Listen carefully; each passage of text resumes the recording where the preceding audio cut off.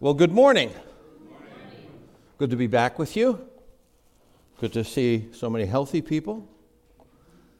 I just want to reiterate that I'm so grateful for the check that you've given me. It will be used for the ministry. I work for an organization called Good News Jail and Prison Ministry that's really been around since 1961. I am in Minneapolis downtown, Hennepin County Jail, the largest county jail in the state. We have between 600 and 700 customers on a regular basis. It's a very interesting place. Something you probably didn't know is that jails and prisons today are referred to as the new asylums. And the reason for that is 70% of the inmates, whether male or female, have some kind of a mental issue, a problem, a psychosis of some type, addiction. 70%. We don't have a counselor. We don't have a therapist. I'm it. So I counsel between 3 and 6 inmates a day, sometimes more. It is usually crisis counseling. I also do death notifications, and it's hard to imagine, but I deal with inmates who have lost a loved one probably once a week. So it tends to feel, if I tell you that, it sounds very grim, very bleak. But I want to tell you, God is at work in a powerful way. Last month I gave out 60 Bibles. On a regular basis, we have 40 Bible studies every month.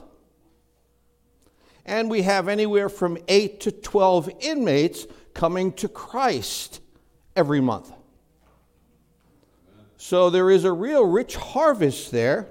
You can kind of navigate through all the other stuff, but the Lord never said it would be easy. You know, ministry is hard work. And bringing people to Christ in this day and age requires a lot of effort, but it is always, always worth it. So thank you so much for that love gift. I really appreciate it. This morning, we're going to talk about Luke 17, verses 11 through 19. I don't know if you're going to be able to see this. That's actually the passage I'm going to read right now. Luke 17, verses 11 through 19. Now on his way to Jerusalem, Jesus traveled along the border between Samaria and Galilee. As he was going into a village, 10 men who had leprosy met him. They stood at a distance and called out in a loud voice, "Jesus, Master, have pity on us." When he saw them, he said, "Go, show yourselves to the priest." And as they went, they were cleansed. One of them, when he saw that he was healed, came back, praising God in a loud voice. He threw himself at Jesus' feet and thanked him, and he was a Samaritan. Jesus asked, "Were not all 10 men cleansed? Where are the other 9? Was no one found to return and give praise to God except this foreigner?" Then he said to him, "Rise and go. Your faith has made you well." May the Lord bless this reading of his holy word. Let's pray. Father, as we look into your word at a familiar story, may it speak to us today in bold and real terms. May it pierce our heart and open our minds to your truth.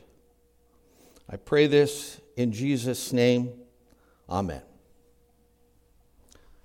10 men are trapped in a dreadful place with no escape. A no man's land filled with isolation, pain, and shame. Each man has his own story. A past life filled with pleasant memories.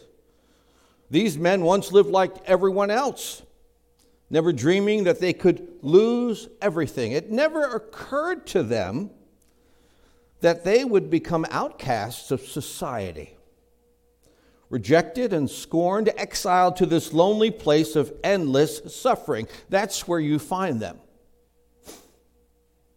And even now, the people that they love are long gone.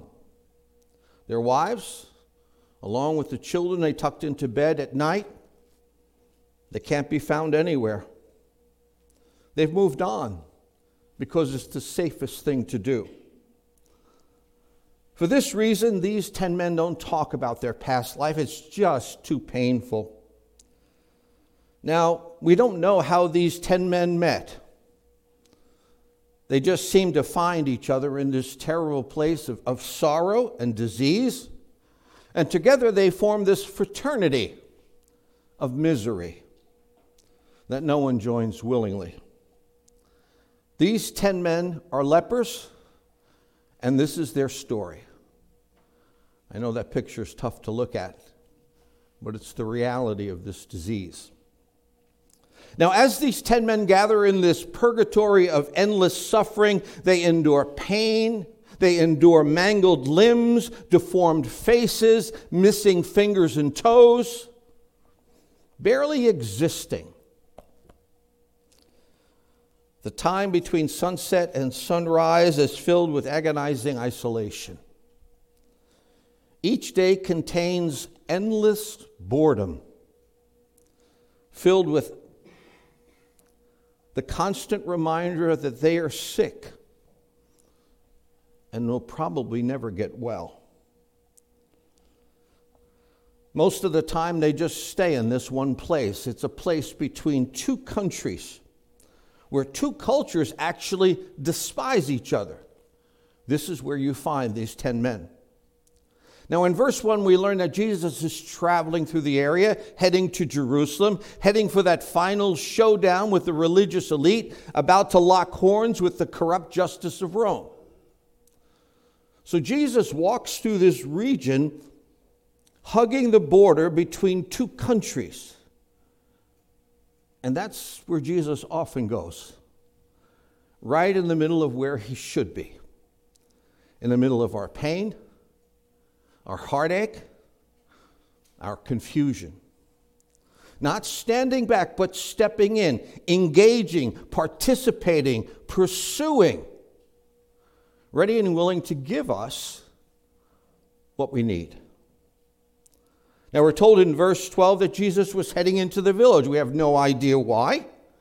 But despite Jesus' movement, he's always aware of his surroundings. He's always tuned in to the people on the periphery, those lost types, often forgotten, the discarded ones with broken lives. However, these 10 men, they are not about to go unnoticed. They keep a safe distance as required by law. Some of them will even wear bells to alert people that they're in the area. When approached, they have to cry out, "Unclean, unclean!" Even from a distance, you can't miss them. The tattered clothing, the stench of decay, the limping, the hobbling, holding each other up for support. It's very evident. But when the Savior passes by, it's time for action. They've heard stories about Christ. Let's face it, healing stories appeal to lepers. They're tuned in to that kind of news. So they call out to Christ in a loud voice, "Jesus, Master, have pity on us." Now, this group not only knows who Christ is, they recognize what he can do for them. But isn't it strange that they ask for pity and not healing? Why make a mistake like that and create confusion? Well, I think sometimes we make praying a lot harder than it really is. When the disciples asked Jesus how to pray, he gives them a formed prayer. And it's filled with everyday language that addresses everyday needs. Frequently, inmates will ask me about prayer. How do I start? What do I say? I tell them that prayers aren't supposed to be pretty or poetic. Prayers should be personal, not theological. Prayer is conversation with God. That's it in a nutshell. The truth is, Jesus is never confused about what we need. He's always tuned in. He knows our needs better than we do. So then, how specific should we be in prayer, in our request? Well, as specific as we can. However, there are times, and you've been in those times, where the pain is so strong, the need is so great, that the words fall short in describing your situation. But nowhere in Scripture does it say you have to pray eloquently or carefully. It simply says you should pray with one requirement. John 14:14, and this is Jesus speaking, "And I will do whatever you ask in my name, so that the Father may be glorified in the Son. You must ask for anything in my name, and I will do it." Well, the lepers do exactly that. In their very short plea, "Jesus, Master, have pity on us." Now, what I notice about this exchange between Christ and the lepers is that everyone else seems to drift into the background. The disciples and the bystanders are quiet. Any prejudice that there might be toward this diseased group of men is, well, silenced. There are no interruptions, no interference. That's exactly what prayer is. It is an uninterrupted communication between us and the Savior. It doesn't matter where we are. It doesn't matter how far we've gone away from God. He still hears us. God heard Jonah in the whale, Jeremiah in the pit, and Daniel in the lion's den. Likewise, we will always be heard, especially when we cry out from the depths of our pain and our suffering.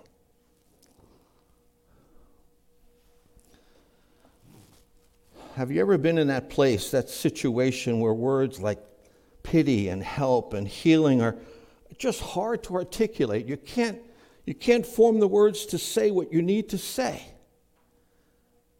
And from time to time, we can feel cut off, isolated, forgotten, a faithless name in the crowd, and no one seems to understand or care about.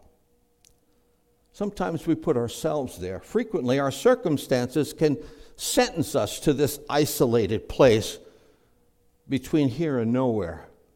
Now, it's not a physical place, really. It's more like an emotional wasteland. Feelings of being disconnected, misunderstood, and ignored. It can happen to anyone. Well, I love the fact that the Holy Spirit is referred to as the Hound of Heaven. The Holy Spirit knows our scent, and He will sniff us out. He will find us. I mean, look at Scripture. The Lord locates a frightened Adam and Eve hiding in the bushes, and He brings them comfort. God pursues a fugitive Moses in the wilderness and gives him new purpose. The Lord finds a nervous Joshua on the eve of a battle and gives him courage. Jesus hurries after those two heartbroken disciples on the road to Emmaus, and He gives them new direction. Christ delivered Thomas from his doubt and Paul from his murderous intent on the Damascus road. Wherever we are, even if we get lost or we are running scared, Jesus finds us. And this is easy for him to do because he never quits on us. Nothing on this earth, seen or unseen, can separate us from the love of God. We say that so easily, but it's true. Likewise, these 10 men pleading for pity will be heard. But we really need to break down this miracle. We really need to examine it a little closer. The mechanics of it are interesting. It happens in stages. In verse 14, Jesus says, "Go, show yourselves to the priests." Now, in many translations, there's a comma after go. It's not "go show yourselves to the priest." It's "go, show yourselves to the priest." Now, why would they do that, since the healing hasn't taken place yet? The word "go" simply means get moving, even before there is a healing event. Step out before the miracle is evident. Let your faith propel you forward before you have evidence that something is going to happen. Walk by faith, limp if you have to, but start believing, which means start moving. More often than we would like, the Lord deals with us in the same way. Jesus wants us to put our faith in Him even before we have proof or evidence that something is going to happen. Now, we don't like that. We want to see it up front. We want to have a firm understanding of what's going to happen. And that's why the Lord tells a doubting Thomas, "Because you have seen me, you have believed, but blessed are those who have not seen and yet have believed." The Lord is not calling us to step out because we see Him doing something. God expects us to have believing expectation in our faith walk, knowing the Lord will do something. Not stepping out means sitting tight in your misery, holding hands with hopelessness. I have to admit, sometimes we feel a little frozen in fear, but we should never be frozen in faith. Real faith requires the deliberate and intentional action of forward movement. Faith is never passive. It should always be an active force shaping our lives, challenging us to believe in the goodness and grace of Almighty God even before it happens.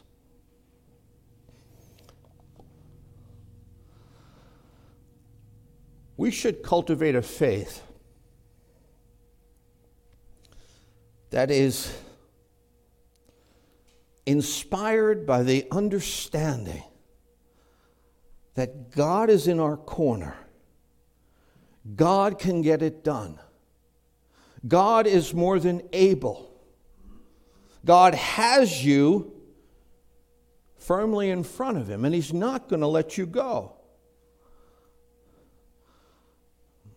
Mark 11:24 says, "Therefore I tell you, whatever you ask for in prayer," well, what do you have to do? It's essential. Believe. Believe that you have received it, and it will be yours. James 1:6, "But when you ask, you must believe and not doubt." "Oh, Lord, I just hope you can do this. Oh, Lord, this is a big mess. I hope it's not too big for you." That's not praying with belief. This means the Lord has times in our life, many times, when we have to act on faith by moving forward without proof, motivated by belief only. This is what Jesus expects the lepers to do. Even before that miracle of healing begins, their faith must be engaged.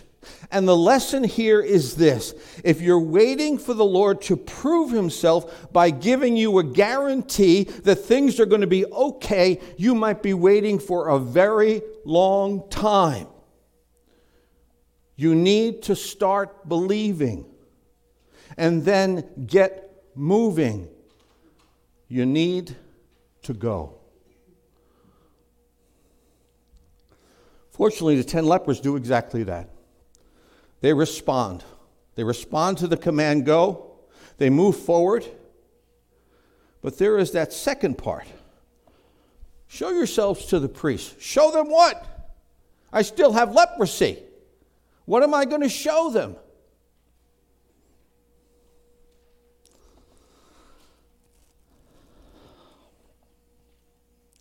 These men are filled with a sense of faith-inspired expectation. Not if God will do something, but when. Pray with your hands open in a posture of expectation. Because without expectation, belief is just wishful thinking. Go and show is how Jesus tells them to proceed. And what's remarkable, this is exactly what they do, without hesitation. Here we see faith in action, faith ignited by hope. It's the kind of faith described in Hebrews chapter 11, verse 1. You know the verse. Now, faith is being sure of what we hope for and certain of what we do not see. You see, it's not the kind of faith that says, oh, well, I've got nothing to lose, I might as well give it a try.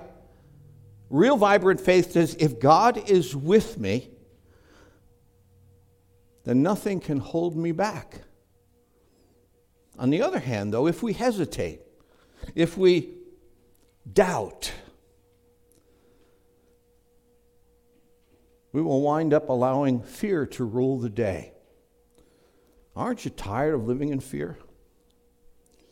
Boy, there's a lot in the world to cause us to be fearful.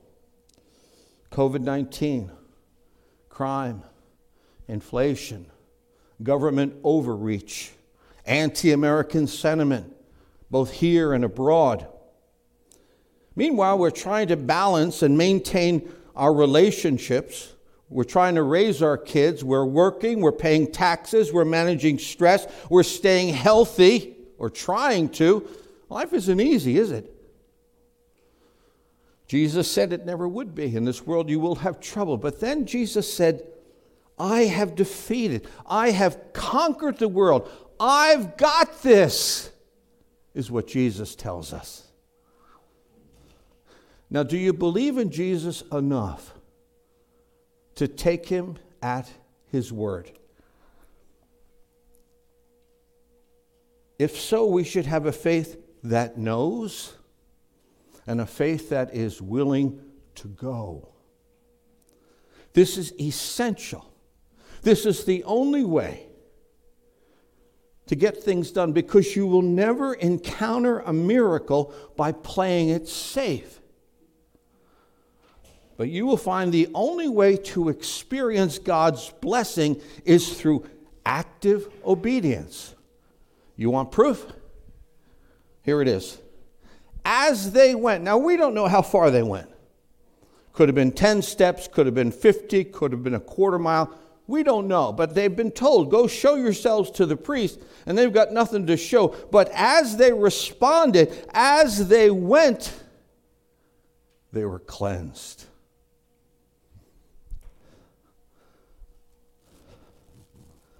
These men hadn't stepped out, there would have been no healing miracle. They would have remained where they were in that terrible place, enduring this endless cycle of misery and pain. You see, if you want to break that cycle of misery in your life, then take God at his word by stepping out in faith. Stop waiting for the Lord to come to you because he's already here. Instead, ask the Lord what he wants you to do and where he wants you to go, then do it by moving toward it. This is exactly what the 10 lepers do. And as they go, they're healed. It's incredible. Now, in our Christian walk, God brings us along the same way in stages and steps. And we need to embrace these steps and embark on the direction God is giving us. It's the only way to live with power and confidence. Now, speaking of stages and steps, imagine what happened as these lepers were healed. I wonder if their skin began to tingle when the healing began.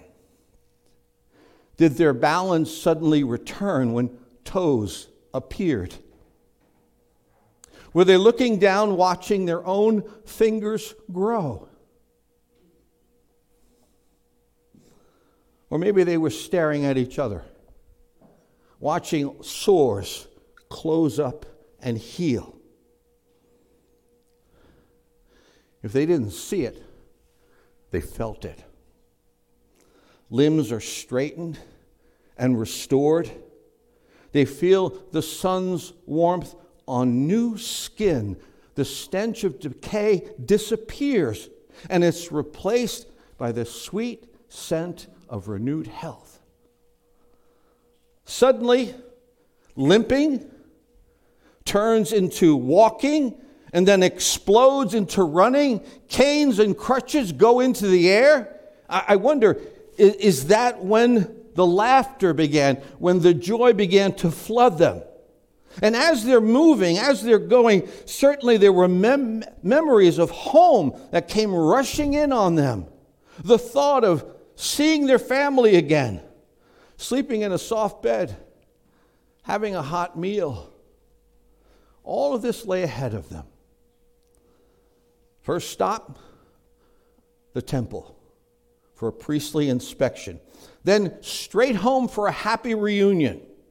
Can you imagine the scene when they walked in the door and their family looked up at them and they said, "Hi kids, Daddy's home." Wow, that had to be amazing. But as all of this is taking place, one man begins to slow down. The others call him to hurry up, but soon he comes to a complete stop, and he looks back. That's when he understands who is responsible for their healing.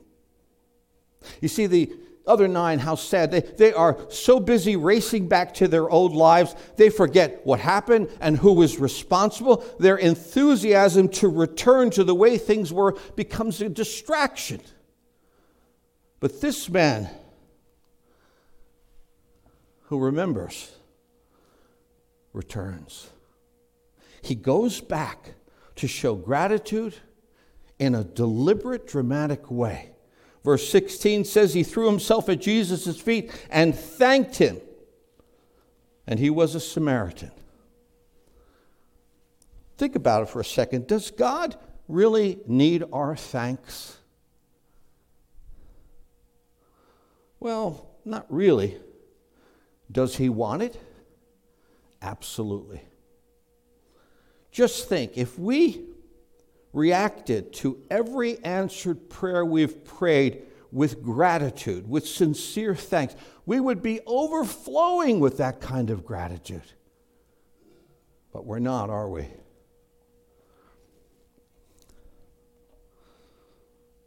Just like the 9 rushing away, we can become so busy with life that we barely find time to say thank you to each other rather than saying thank you to God.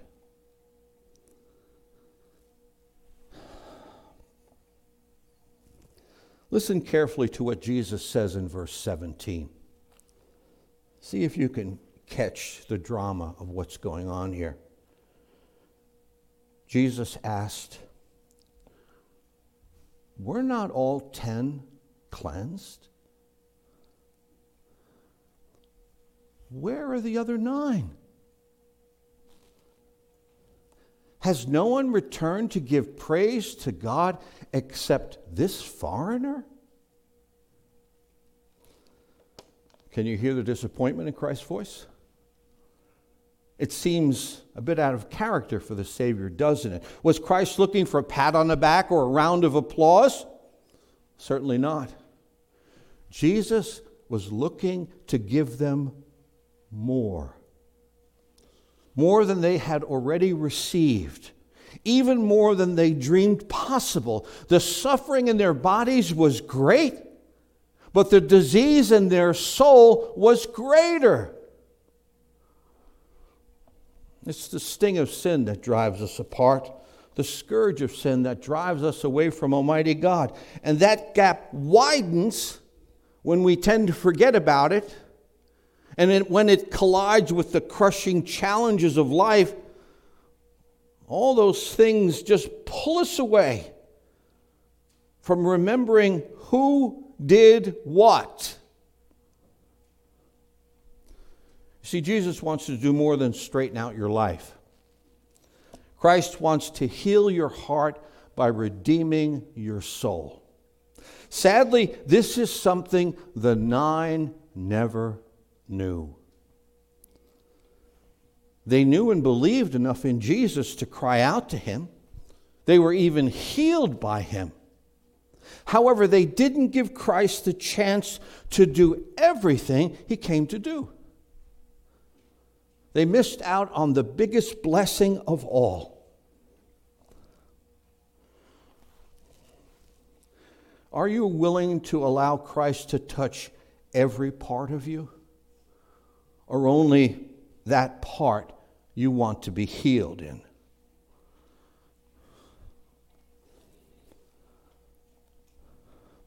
Some of you here today are like the 9 who knew about Jesus,